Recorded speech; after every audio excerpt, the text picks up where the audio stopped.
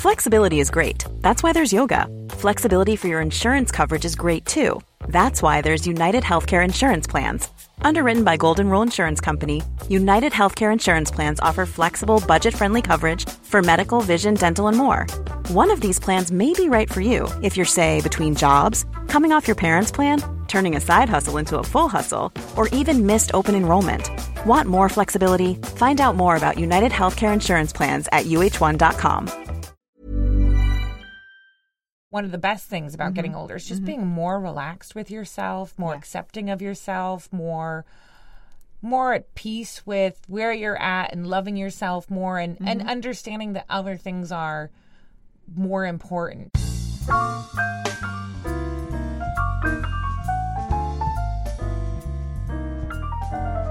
Hello and welcome to Season 3 of Beautiful Lives, the podcast in which I, Madeline Spencer, invite a guest to reflect on the parts of their life story where beauty rituals or products have played a role, and how what they saw in the mirror, or perceive they saw in the mirror, has had an impact. Today I'm joined by the actress Ida Williams. We talk about a panoply of things, including her eureka moment after the death of her grandma when she ditched her plan to become a tax attorney and decided to pursue her dream of acting. The culture shift from living in LA to moving to the UK, how pregnancy affected her body, and how being criticised for gaining weight impacted her, and also, of course, touch on her favourite products. I've added 3 questions to the end of each interview for this season, so I hope you'll enjoy hearing Ida's answers to them too. Before you listen to our chat, I just wanted to say a huge thank you to those of you who tuned in to the previous seasons and for telling your friends about the podcast. Please do, as always, find me on social media and tell me your thoughts on the episode and who you'd love to hear from. And if you have a minute, I'd really appreciate it if you could rate and review the podcast and, of course, subscribe. Right, enough from me. Here's Ida.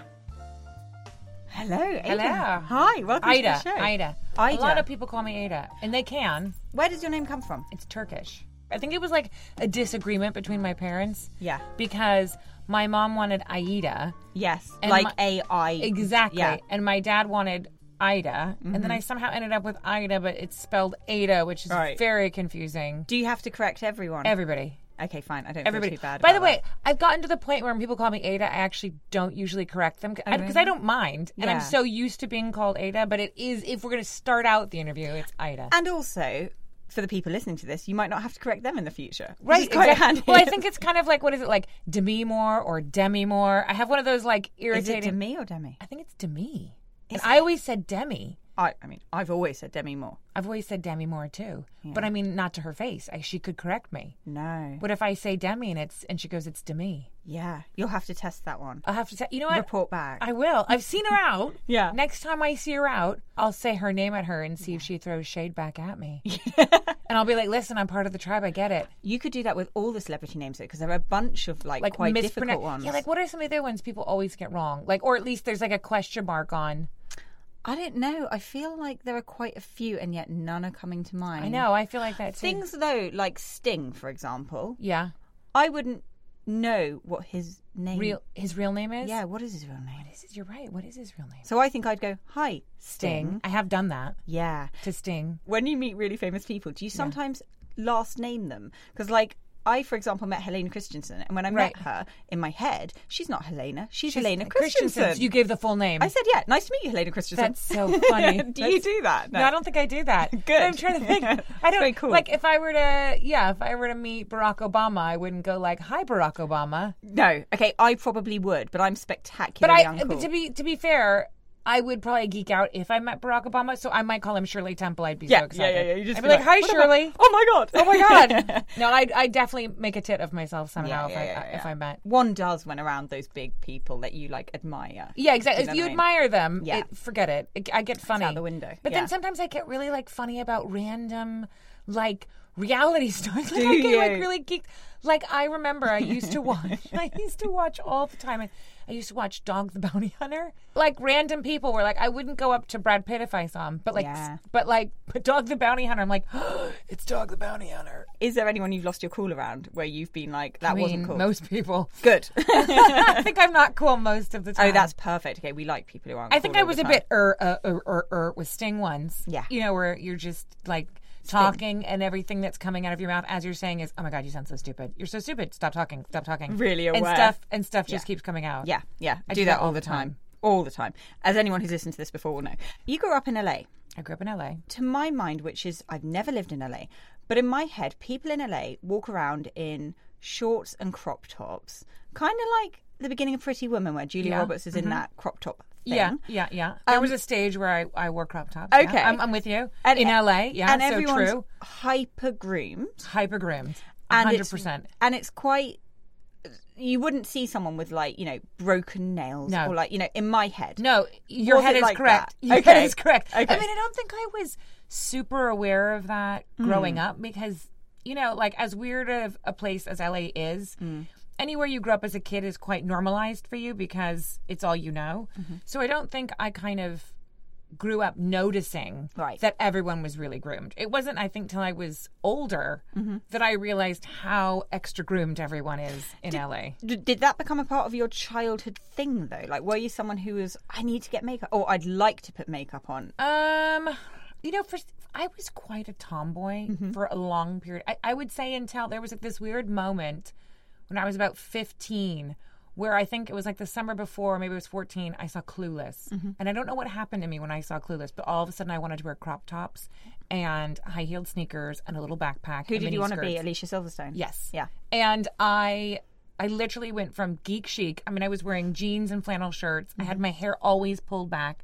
It was like all of a sudden I discovered slutty clothing and makeup and blow drying my own hair. Because before it was like, why would you blow dry your own hair? You just let it dry. Yeah. Whereas, oh no, it became like I would blow dry it. I would put a hot roller in. Yeah. There was lip gloss involved. I mean, and it was kind of like not really a sexual revolution because I was completely square and I didn't have a boyfriend or anything. But it was like boys started noticing me. Yeah. And I felt like, you know, I was really exploring my looks and you know how I felt girly or being attracted to boys. I mean, it was like definitely a shift from being invisible to all of that stuff or blind to all of that stuff to all of a sudden being aware of it. Yeah, and inviting people to look at you. Yeah, exactly, which was weird, which was never anything I wanted before or had been on my horizon. But I do remember this very marked point where I didn't care about shopping or anything, and then one day it was like Clueless was out and I was like, I'm going to whatever it was. It wasn't Topshop, but whatever you know, it was like, and that was it. And then from that moment on, it got really expensive. LA is sprawling and huge. So whereabouts were you? Kind of Beverly Hills, Bel Air, you know. So you could the really rough walk streets, down the rough street. Streets, Yeah. And did you have like a group of friends who joined you in that mission? Yeah, of course. We would go. You know, you'd go to the mall back in the day. So you'd go to the Beverly Center or.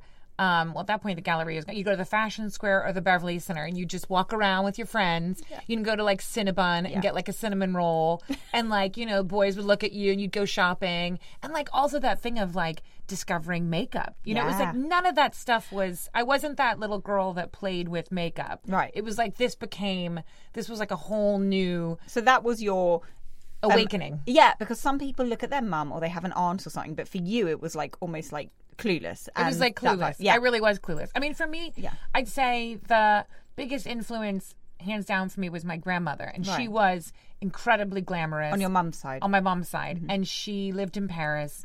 And I would watch her get ready. And she always wore Yves Saint Laurent Paris, the scent. So whenever I smell that scent, I get taken back. But she always wore the same makeup. She had a red lip she loved, and it was almost like a violet eyeshadow, which is an incredibly difficult combination, I think. But anyway, but I would watch her put her makeup on every day, you know. And even to this day, when I put makeup on, I make the same face. She would open her mouth when she would be doing like her eyes, or she'd kind of go... Do you not do that anyway, though? Because when I put mascara on, I always open my mouth. I find it That's what I do. Yeah. I always open it. And I always used to make fun of her. Now I find myself... Now you do the same thing. Yeah. But for me, you know, my mom wasn't into makeup. It wasn't... And I was such a tomboy. I played sports, you know, so it wasn't... You know, I was more interested in playing outdoors, playing tennis, running, whatever, than makeup. So this Clueless moment...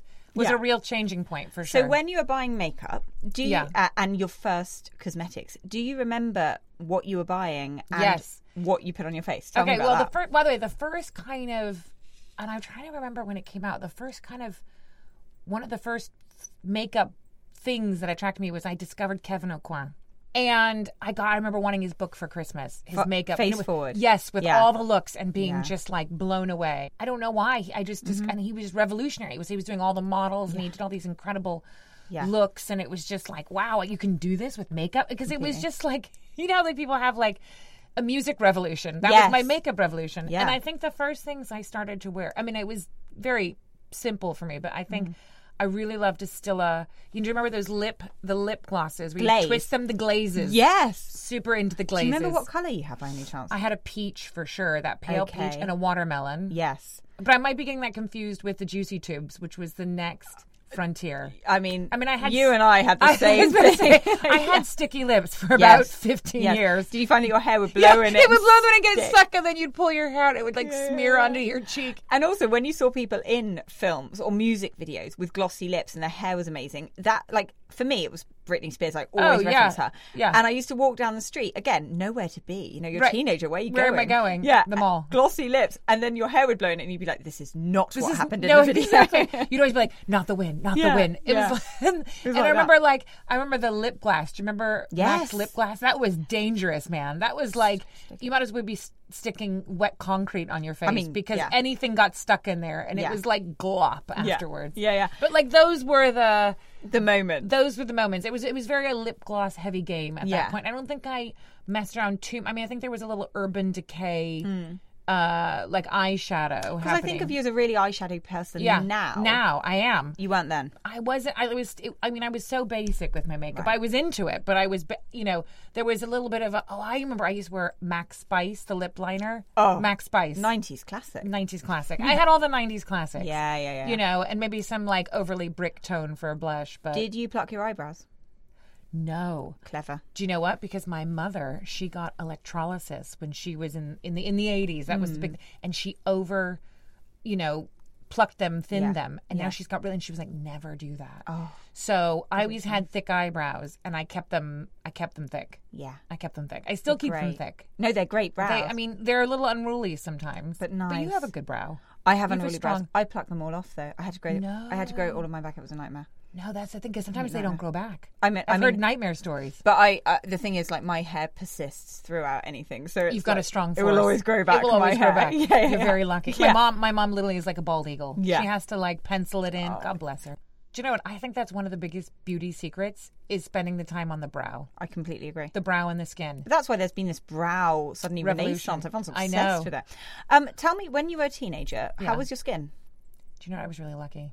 I had good skin. My brother did not, but I had really good skin. Fine. I did not suffer with any kind of acne or... So did you wear foundation or tan, in fact? What were you doing to your skin? Tanning. Yeah. Yes. I mean, that was before spray tans were like... Because in the 90s, we didn't really have... So you're quite healthily brown now. Is that a spray tan now? Oh, that's a spray tan. Okay, fine. So that's not your natural hue. I'm naturally very dark. Right. But in order to be dark, I have to lay out in the sun. So you're kind of olive-toned and you I'm olive-toned and I tan very, very easily. Yeah.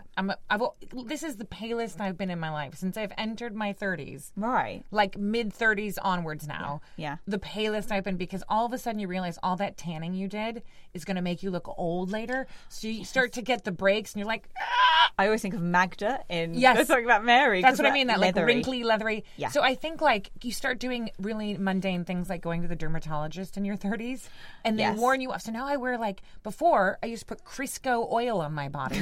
I used to do tanning beds. Yes. I mean, like literally nothing. Yeah. The factor, it would be factor 4, and if I really wanted extra protection, 8. Oh. Do you know what I mean? Now I'm that person that's splodging 50 on my face, even on an overcast day, just to step outside for 5 minutes. Yeah.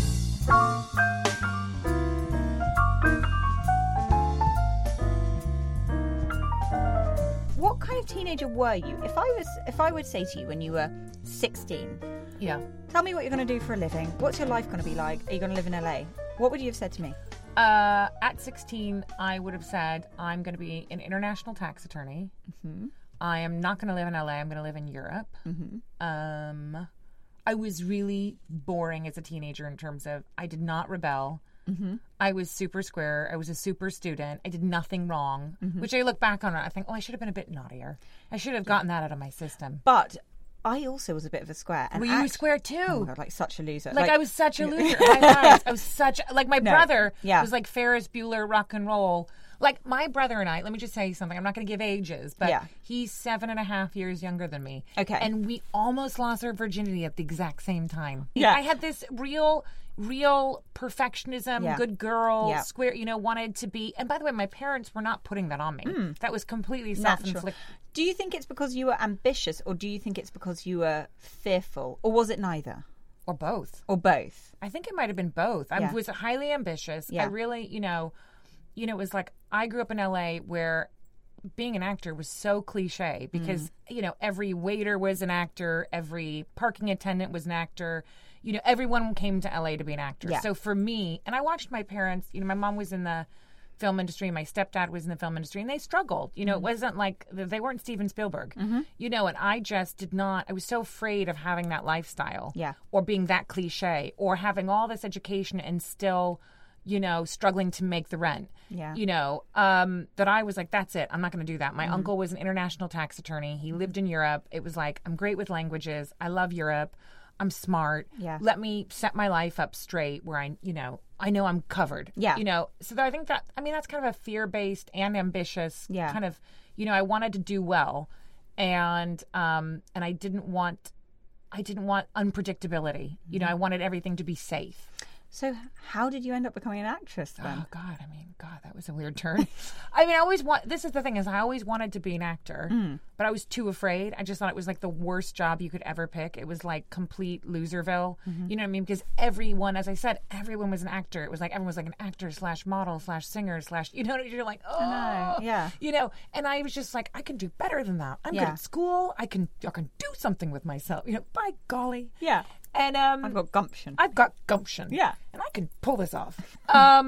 So my grandmother was my everything. And as I said, she lived in Paris my whole life. And I was on this track to be, international Yeah. tax attorney. I was studying poli-sci econ. It's very serious. Very career. Geeksville Yeah. stuff. And when I was studying abroad in Paris, she had just passed away the year before. And it was very weird being in her city without her. It was a very lonely time for me. I was really depressed. Did you go there on a holiday or? No, I was studying abroad. Right, gotcha. So I was doing, my studies abroad, and for my international tax attorney situation. Very serious job. Very serious job that I was going to do. And I remember walking the streets of Paris, being really sad, thinking about my grandmother. Yeah. And in this visual, I was in the movies, and I was 40. Because to me, that was the marker of like Old age. Which is really frightening. And I was at the movies, and I was a lawyer, and I was watching movies, and I was sad because I was thinking, oh, that could have been me. Yeah. And there was this weird thing that happened where I thought, wow, Mimi would be so sad to know that I was so afraid of my dreams that before I even begun, I stopped. And I just had this real moment of, I just felt incredibly connected to her. It was like she was talking to me, and she'd be the one person in my corner really pushing me to go for my dreams. And here I was so afraid of them that I wasn't even going to try. And I felt this overwhelming sense of regret and disappointment. And at that moment, I just decided I was going to try. Right. And that was really scary. Because nobody, I grew up in an environment, even though my parents were in the film industry, and I said they were in the independent films. They struggled. It was like, we can go to dinner, we can go on vacation. We can't. Yeah. We can't afford food. Well, not afford food. That's very dramatic. But, we can't afford, Yeah. what your friends are doing? Yeah. We can't afford to do that. But all my friends, all their parents were in traditional professions. And my friends, all from high school, are in traditional professions. So it was a very kind of, not going to say avant-garde, but from where I came from, a very academic background, no one was just throwing it away and going, forget it, I'll pursue the arts. So for me to kind of, I had this, I was top of my class. For me to be down this lane where I was guaranteed, success and security, and to just throw that away and go, do you know what, all those things I've been working hard for, all those things I valued actually don't mean anything to me. It was a big, I was 20 at the time. Two things. Firstly, great to have that so young in your life instead of coming to that later and thinking I've got to turn it around.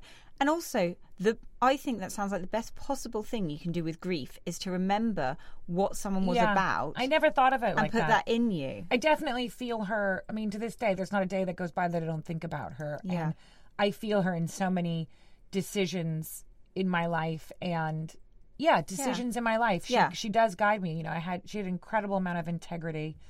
you know, she's incredibly clever and passionate, and she had, you know, a joie de vivre that was off the scale. And I think that's been one of the biggest things for me in my life is carrying her with me and helping her. You know, I lead with my heart. She sounds wonderful. She was amazing. Yeah. She was amazing. So going into acting then, I can't get away in my head from the relationship between acting and the way you look. I wish that weren't the case. But if I were going into acting now, I would think I probably should go to the gym a little bit more. Do I need to colour my grey hairs? I mean, I know that you went to it younger, but you know what I mean. Oh, there was huge amounts of pressure to look good. You know, I remember a manager once, you know, because I was very lucky. And it was a whole kind of very funny story, but I got on a soap opera within, a month or two of being in LA. Not even ever. Which soap opera was that? Days of Our Lives. And which, by the way, was the soap that my grandmother used to watch. Was it? So I was like, thrilling. It was thrilling. I mean, there was definitely that bittersweet thing where I thought I wish she was here to see this, because I just remember the like sands through the hourglass. So are the days of our lives. You know, so when I got on it, I was like, oh my God, I'm on my grandmother's show. But anyway, I remember at that time, so I was on a show and I got a manager, and I remember he was like, because at the time I wasn't, you know, I'd gone from playing sports to not playing sports, and I was eating the same as if I was playing sports. Yeah. And I put on, oh my God, I put on so much weight in college, just like, and you know, and I was sad, and I was living in Paris and just eating baguettes and crepes all day long. Yeah. And I remember he was like, you could lose 5 pounds. And no one had ever told me that before, because in high school I was super active, very thin. Yeah. I mean, I'm naturally... So your body wasn't something you even thought about. No, I at that never point. thought of my body. I mean, I was very lucky to be in a situation where I'd never had to think about my body that way. Yeah. And I was always into sports, and it just wasn't on my radar. And this was the first time. And I remember kind of in that same period of time, it would have been the same year, I was in Cannes with my mom, and we were, I don't know, she was with some random that we'd met at lunch, or she was having, I don't even know. We were crossing the street, and he was like, you'd be perfect if you lost 7 pounds. And I remember thinking that was the rudest, most horrible thing. I mean, I was heavier than I am now, but I was by no means, But did that hurt you? Of course. I mean, it got me so sad. Because that's awful. It was awful. I don't know how he thought that was like a beneficial, nice... Did you say anything back at the time? No, I don't. I just cried. Yeah. Do you know what I cried on I remember I was at the end of the closet, and but also, you know, it was this thing where I had gotten, I think I'd put on like 3 stone in college. Okay. So quite a, you know, from a very thin girl to kind of a curvier, and it was not healthy. I was sad eating, you know, I was eating like a tin of cookies every day and blocks of cheese, you know, things. I'm the same. If I've put on, sometimes people say, oh, you've put on weight because you're happy.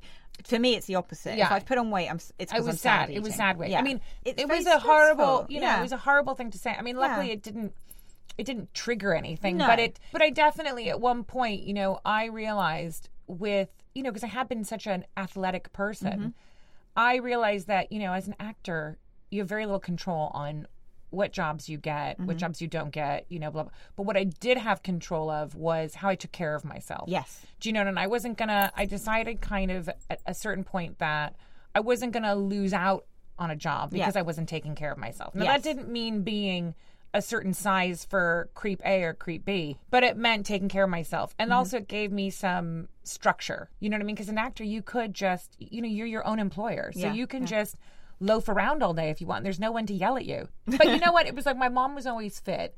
And, you know, God bless her. I said, I've signed us both up for Barry's boot camp. Will you go with me? Because I was afraid because it's been so long since and that was a real turning point for me because I got really into it. And I kind of, and that gave me a confidence about kind of getting back in touch with who I was and, you know, because I was an athlete. Yeah. And then, you know, gosh, it probably took 1.5 years for the weight to kind of slowly fall off. And, you know, that thing was you get healthier. Eventually you start making healthier choices anyway.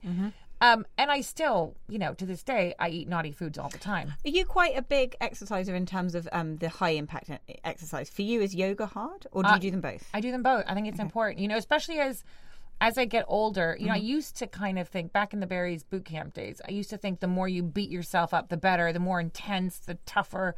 I don't really think that anymore. You know, I think there's a great adrenaline rush from that, but I actually think the best thing for your body is probably Pilates and yoga and connecting with a more centered spiritual side. And also, I don't think that your body, as you get older, really enjoys being punished. I think the stretching and the strengthening is kind of like where your longevity ends up. Because I see a lot of people who are overdeveloped and curled in, especially guys. They don't do any kind of counter stretching or counter strengthening, and their shoulders are rolled forward and their traps are up to their ears and they're locked in here and their hamstrings are tight. Yeah. And they end up with all sorts of problems too. So I think there's got to be a certain level or a large degree of mindfulness in movement. Don't you also think, though, that being happy in your body kind of 100%. stretches to other things? 100%.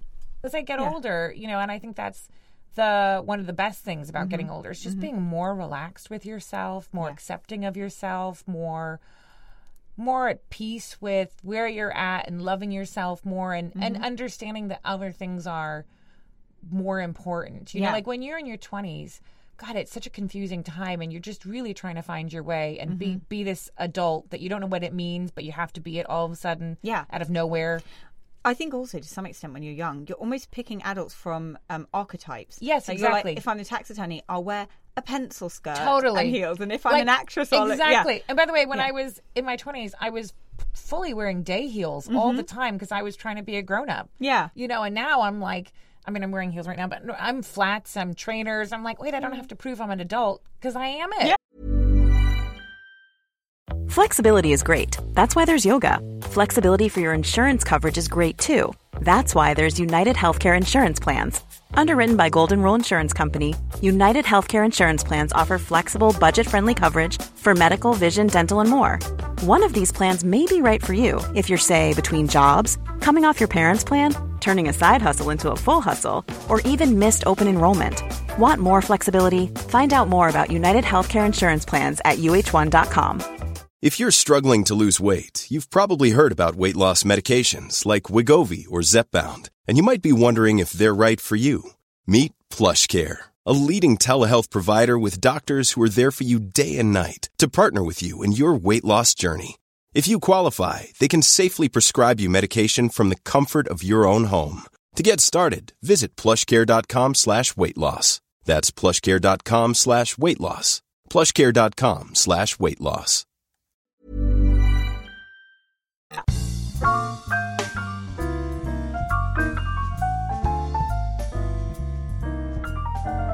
You started in your late 20s dating a Brit. I did. You did. And then you spent more time in England.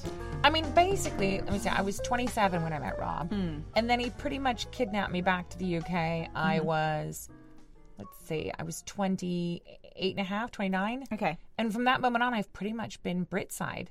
Right. So then I'm wondering, for someone who spent so much time in LA and very immersed in the LA world, then you come to the UK where it's, fish freezing and chips, cold. Freezing cold. Yeah. Not very glamorous, I wouldn't say, on the whole. How did you find that shift, and what were the things you observed? Do you know what? For me, I think my uncle, who was the international tax attorney, lived in England my whole life. He lived in London. And my grandmother lived in Paris my whole life. So I've always felt very kind of Euro-centered, Francophile. I've never felt super American. And that's the same with my mom. We speak French. We kind of secretly want to live in France. Was your grandma French? No, she was... she was born in New York. She was on her side. Her parents were from Latvia and Lithuania, but her mother was a fashion designer, and so she would go to Europe to copy the fashion designs and then produce them here. And so she became. So my grandmother spent all her summers in France. Wow. Which back in 1925 was a big deal. Amazing. And so she grew up with a love affair of French. She spoke French. Yeah. We've always been very European, my family. And my family's always been in Europe. So I think it kind of made sense that I ended up with the European. But my parents are both European. My mum's Austrian, my dad's Hungarian. Yeah. And... Oh, you also got some... So my grandfather, his parents, he's from Hungary. Oh, really? Yeah. Okay, yeah. That's Hungarian where you get Jews. some of the darkness from. Yeah. But the thing is... yes, England is Europe, technically, currently. But for now. For now. For the next on the few continent weeks. of. On the continent of. But I do feel like there's quite a cultural difference between Europe. I think Europe feels... More European? Yeah, more European. England feels quite random. Like, there are a lot of random things. I kind of like that, though. You do? It's a bit like higgledy-piggledy, random, weird, eccentric. Yeah. nooks and crannies.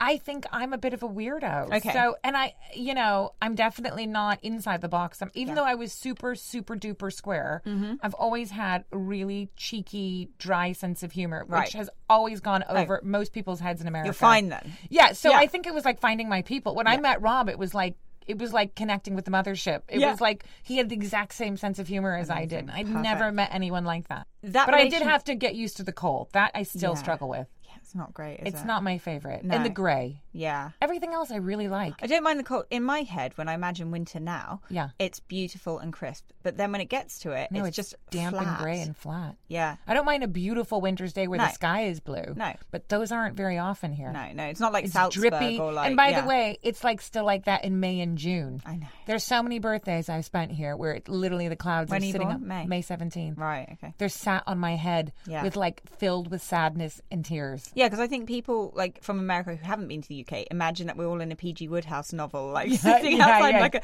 spring has Postman sprung. Pat. No. By the way, it's really annoying too because whenever my friends have come to visit, it's been good weather. And I'm like, no, this is not. I promise how it it's is. crap. I promise it's grim. Yeah.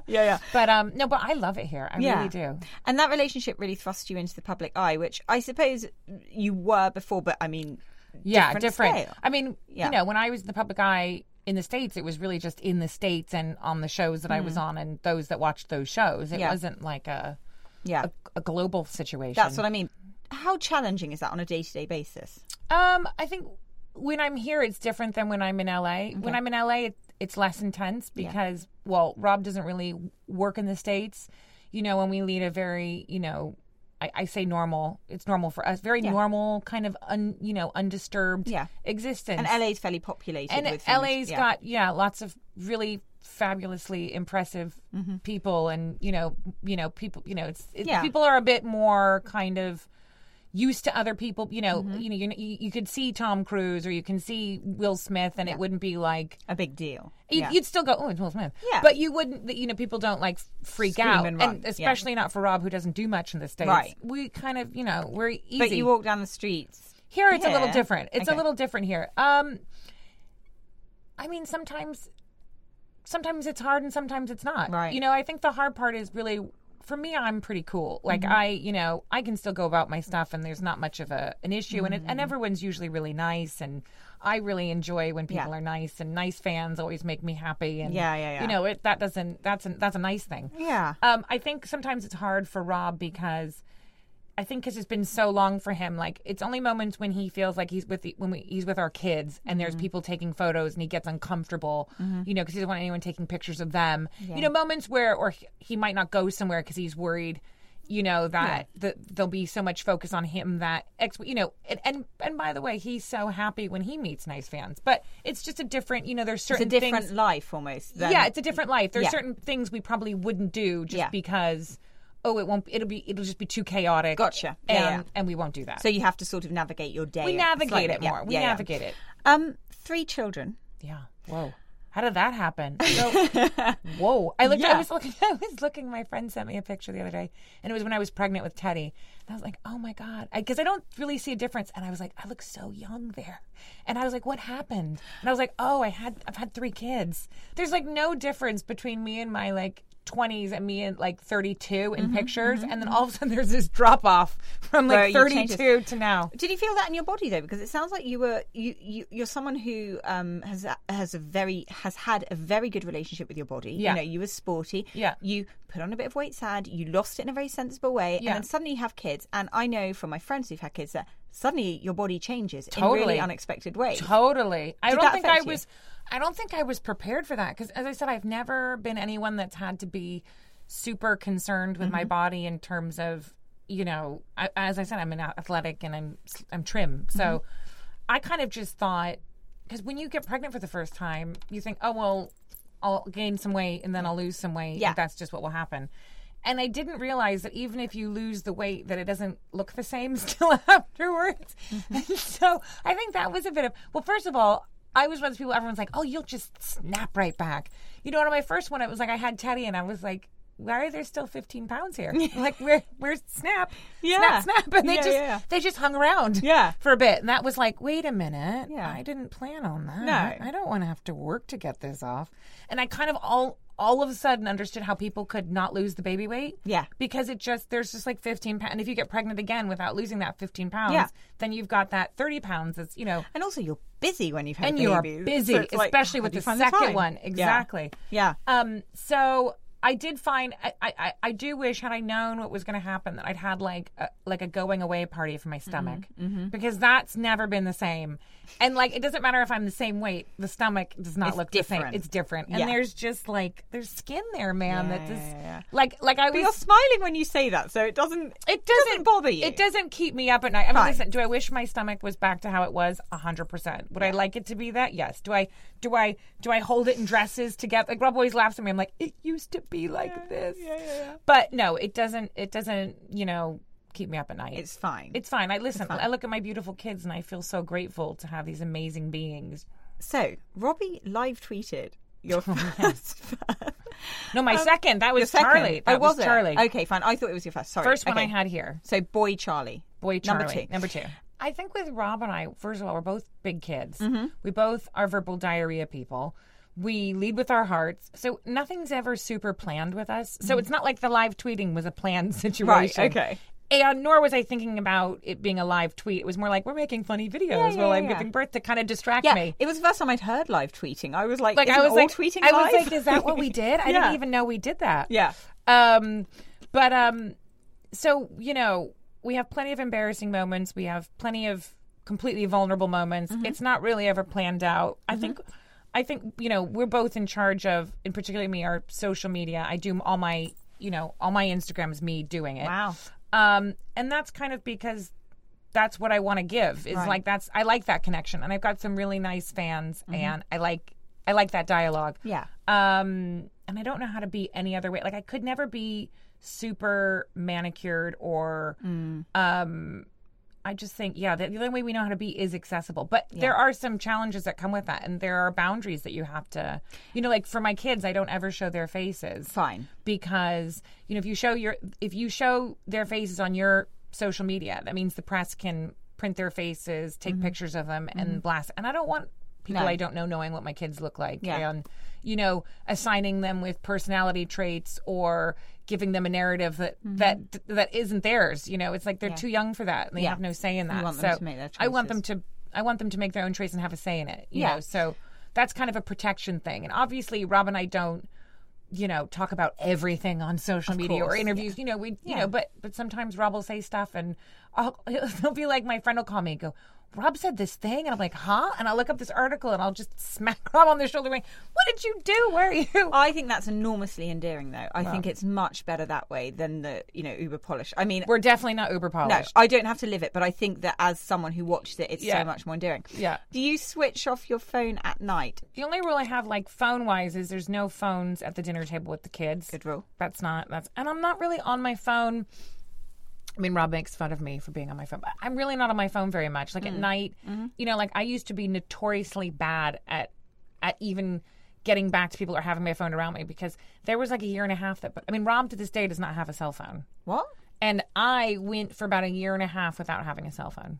So I'm not a real phone person. In the modern day? In the modern day. That's insane. Isn't that where we're like pilgrims? Oh my God. Yeah. Okay. Because Rob has... There's always someone with Rob. Fine. He has security. Fine. So there's always a way to get to him. And at one point, when we moved to the countryside, because when he kind of took me away from my, you know, American career and plopped me down into the UK, we were living in the countryside full time. So I was just hanging out with cows and going through stiles in the countryside. That is like a P.G. Woodhouse novel. It was. We were like, even in the winter, we'd be wearing these like ski suits just walking. Sounds amazing. But we didn't have phones. Yeah. You know, and people would just get to me via security, and it was very bohemian. Yeah. So I'm not addicted to my phone. Okay. I do my social media, and I try and get back to some of the people who write in, because I really appreciate that. But other than that, No, I can go down Instagram holes sometimes, but I'm not like any good girl. Yeah. But I'm not a huge phone person. Okay, but then talk to me about the things. So you live a busy life in any case, even if you're not on your phone loads, you are busy. You have children, busy. Tell me what you do that when it feels overwhelming and when you think, oh, I'm just at the edge a little bit. What do you do? What pulls you back? Well, different things. It depends. Like sometimes a workout for me will ground me down. A meditation. I have a book and I'll just do a 5-minute, not even like a kumbaya thing even if I just breathe for 1 minute. Right. Sometimes I'll gently weep. I mean, there's definitely... Just get it out. Just get it out. It depends what it is, but I definitely take moments for myself. For me, the working out is a real nice way to have some me time where phone's not with me, kids, husband, check, they're taken care of, and I can just...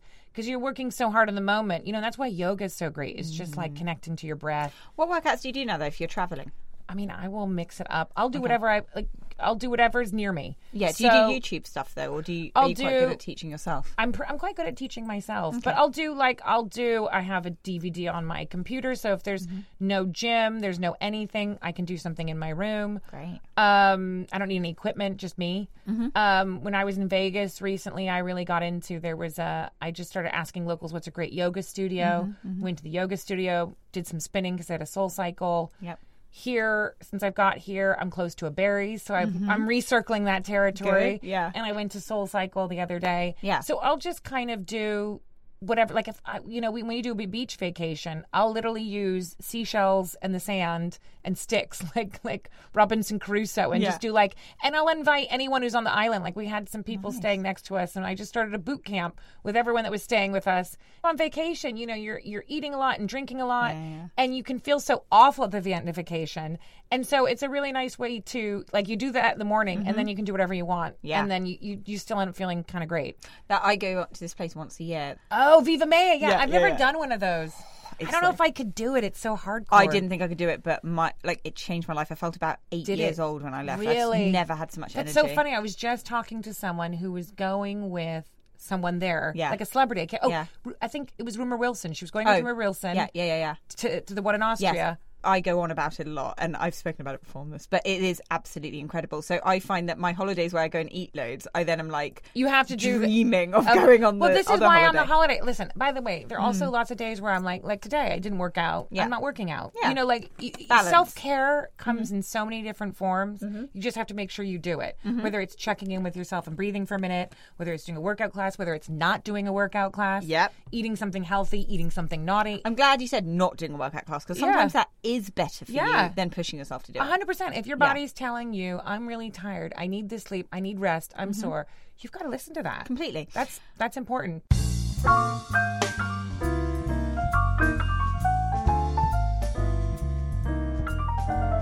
If I were to walk into your house now, your house in England, okay, and look around your bathroom and your cosmetic stash, what would I find? What would always be there?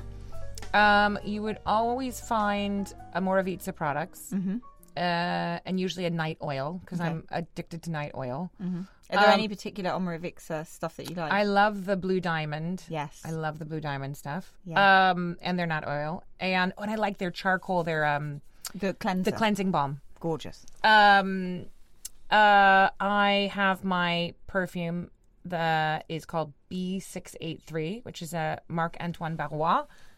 Which I like.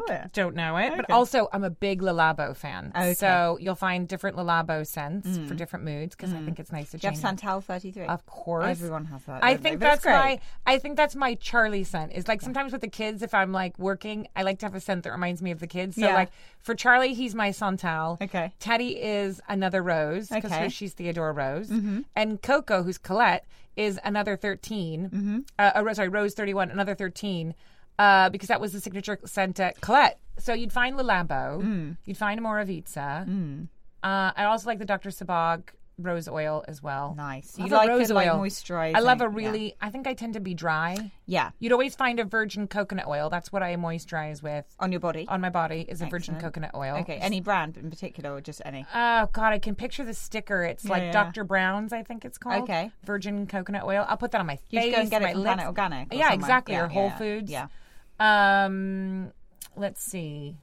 What about makeup? Makeup, you'll find Burberry, Burberry, Tom Ford, and Charlotte Tilbury are my big. Good choices. I mean, I think like Burberry for a natural, kind of simple, pretty look. You know, just to keep it simple. I think Charlotte Tilbury is my go out glam look. What's your go-to lipstick? I love a Tom Ford lipstick. Yeah. And I like a Charlotte Tilbury lipstick. Yeah. Both do great colours. Both do great colours. In terms of now your holistic sort of wellness, are you someone who has a bath? Are you someone who... I'm a bath person. Okay. I'm a super duper... I'll throw a bath salt in. I'll throw an oil. Yeah. I've definitely gotten more natural with my products too, as I've gotten, you know, I like things that I don't have parabens, and even my shampoo and conditioner is like sulfate free. Is it? Yeah. Which one do you use? Well, I have one from LA from my dermatologist. It's called, I can't remember what it's called, like Elon. There's one I'm trying called John Masters or something. John Masters is great. Yeah. I think that's kind of important. So in terms of then, you've mentioned your dermatologist, but in terms of like places you groom, is there anywhere that you're like, if your friends came to London and said, I just look crap, where should I go? Would you say this place, that place, that place? Well, in LA, I've got my like routine thing. I would say in London, I have a wonderful facialist named Katina, who's just, I mean, she's, I don't know how, Katina. She's amazing. Okay. She's amazing. Brows, I usually do in LA. This one named, it's at Strike Cosmetic, Christy Stryker.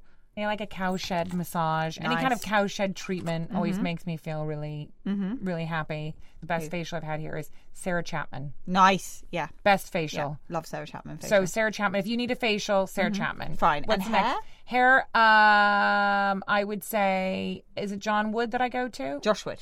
Excellent. Josh Wood's he does good. my hair color here. Okay. I don't know why. It's been a while. It's been Yeah, a bit since no, he's I done know. Josh Wood is where I go I know, for I'm hair. putting you on the spot here. Josh Wood is where I would go to a salon for hair. Fine. And waxing? Waxing, I would have probably Perfect 10 come over and wax me. They come and help They you come out, and just do Is there everything. anything else you do? Tan, Perfect 10. Also, I have the most amazing woman named Moya. Okay. Who will come and do tans. Moya. Moya's amazing. She I'm has her gotta own. book her now. Your colour's She's- amazing. No, she's amazing. Yeah. She's, and Perfect 10. I mean, both. Yeah. I mean, and I like a fake bake or a Sienna X. Yeah. So you like people to come around. That's quite handy as well. Yeah. isn't I it? mean, by the way, I'm lucky that I can, but, you know, Yeah. I used to do the Mystic Tans in the booths. No, but it's so easy to get people around. It's so Like, easy to Perfect get 10, people. It's easy. And also with me, with my hours, it's like I usually have to do this stuff at like 11 p.m. Yeah. And most places aren't open at like I have to get my nails done at 11 p.m. Yeah. Have you ever had one of those massages at home though, where they massage you and then you just roll into bed? Yeah, that's the best. I mean, it's the dream. I did that when I landed here. I was like, I'm out. It's amazing. Right, final 3 questions I'm going to ask you. Okay. These aren't specifically related to beauty though. I like the beauty questions though. I know, I love the beauty questions. Let's keep but going. Okay, fine. No, you're like me. You could chat about it all day. I love that. I love a product. I Right. mean, So, God, I love a but I'm being product. strict now. Okay, be strict. Go ahead. What, to your mind, has been your greatest triumph, career or personal? I mean, by far, personal is the most important thing to me in terms of my greatest achievement, I think, is having a beautiful family and a loving relationship. You know, I come from a divorced family, and I just sit in gratitude that I have such amazing children and an amazing partner. And that's the biggest triumph, is being happy. You know, like that's just, wow. I never thought I was going to have this amazing life where I got to be in love and be a mommy. I mean, that, you know, that wasn't the background I came from. And there were definitely times and horrible relationships and moments that I thought I'll be alone and I won't have that. And, you know, and I sit and I, you know, just before I came here, it was like I was in bed with all my kids and my hubby and we were watching cartoons and I just feel so blessed. So personal, way over any kind of career achievement. And I think on the career front, I just think the biggest achievement is really just following my dreams, because there was a moment in time where I wasn't going to follow my dreams and I was really scared to. So I feel really blessed to do a job that I love, you know, get to be happy, because a lot of people don't get that choice or that opportunity to follow their dreams or do what they love. And I feel really blessed to do that. My family, being a mommy is everything to me. And being a daughter to my mother and my wife to my husband, and, you know, the fact that I get to do career stuff on top of that is... It's a day-to-day joy, though, isn't It's it? Rather day-to-day. than like thinking It's not- that's the benchmark. It's like you enjoy your life. I enjoy my life, and I'm incredibly grateful that I enjoy my life so much, and that I have so much love in my life and joy. So that's just wow. What one piece of advice would you give to your younger self? Ooh, that's a good one. I would say it's okay. You're safe. And maybe chill out on the perfectionism because it doesn't matter that much. Maybe go and have a one-night stand. Maybe go have a reckless shag. Yeah. That's what I tell myself. But use protection. Obviously. Always. Name 3 people, dead or alive, who you'd like to have dinner with, and tell us why.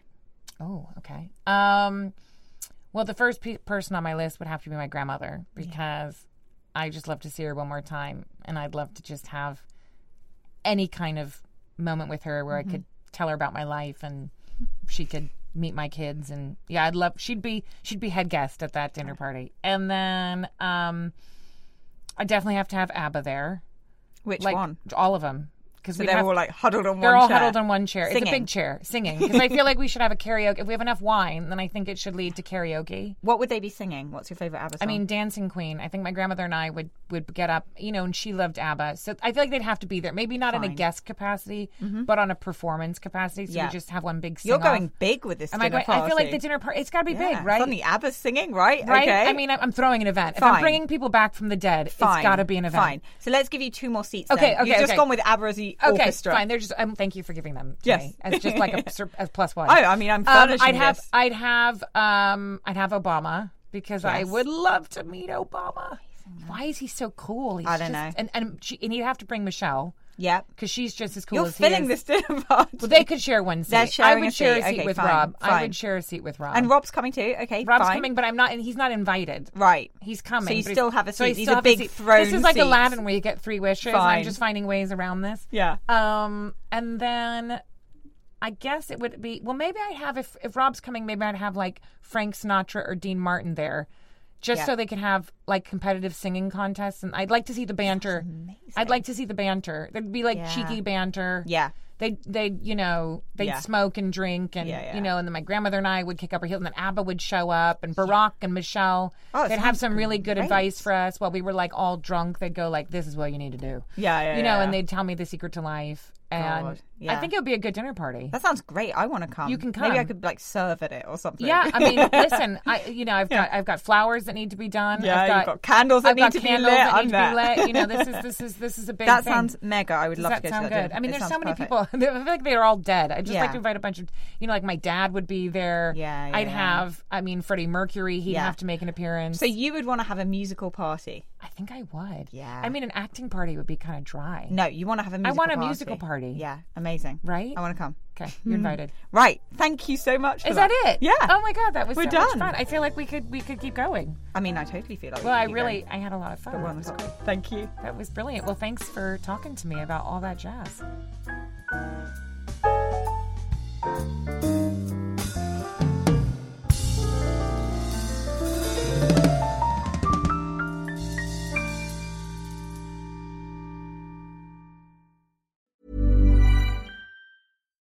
Here's a cool fact.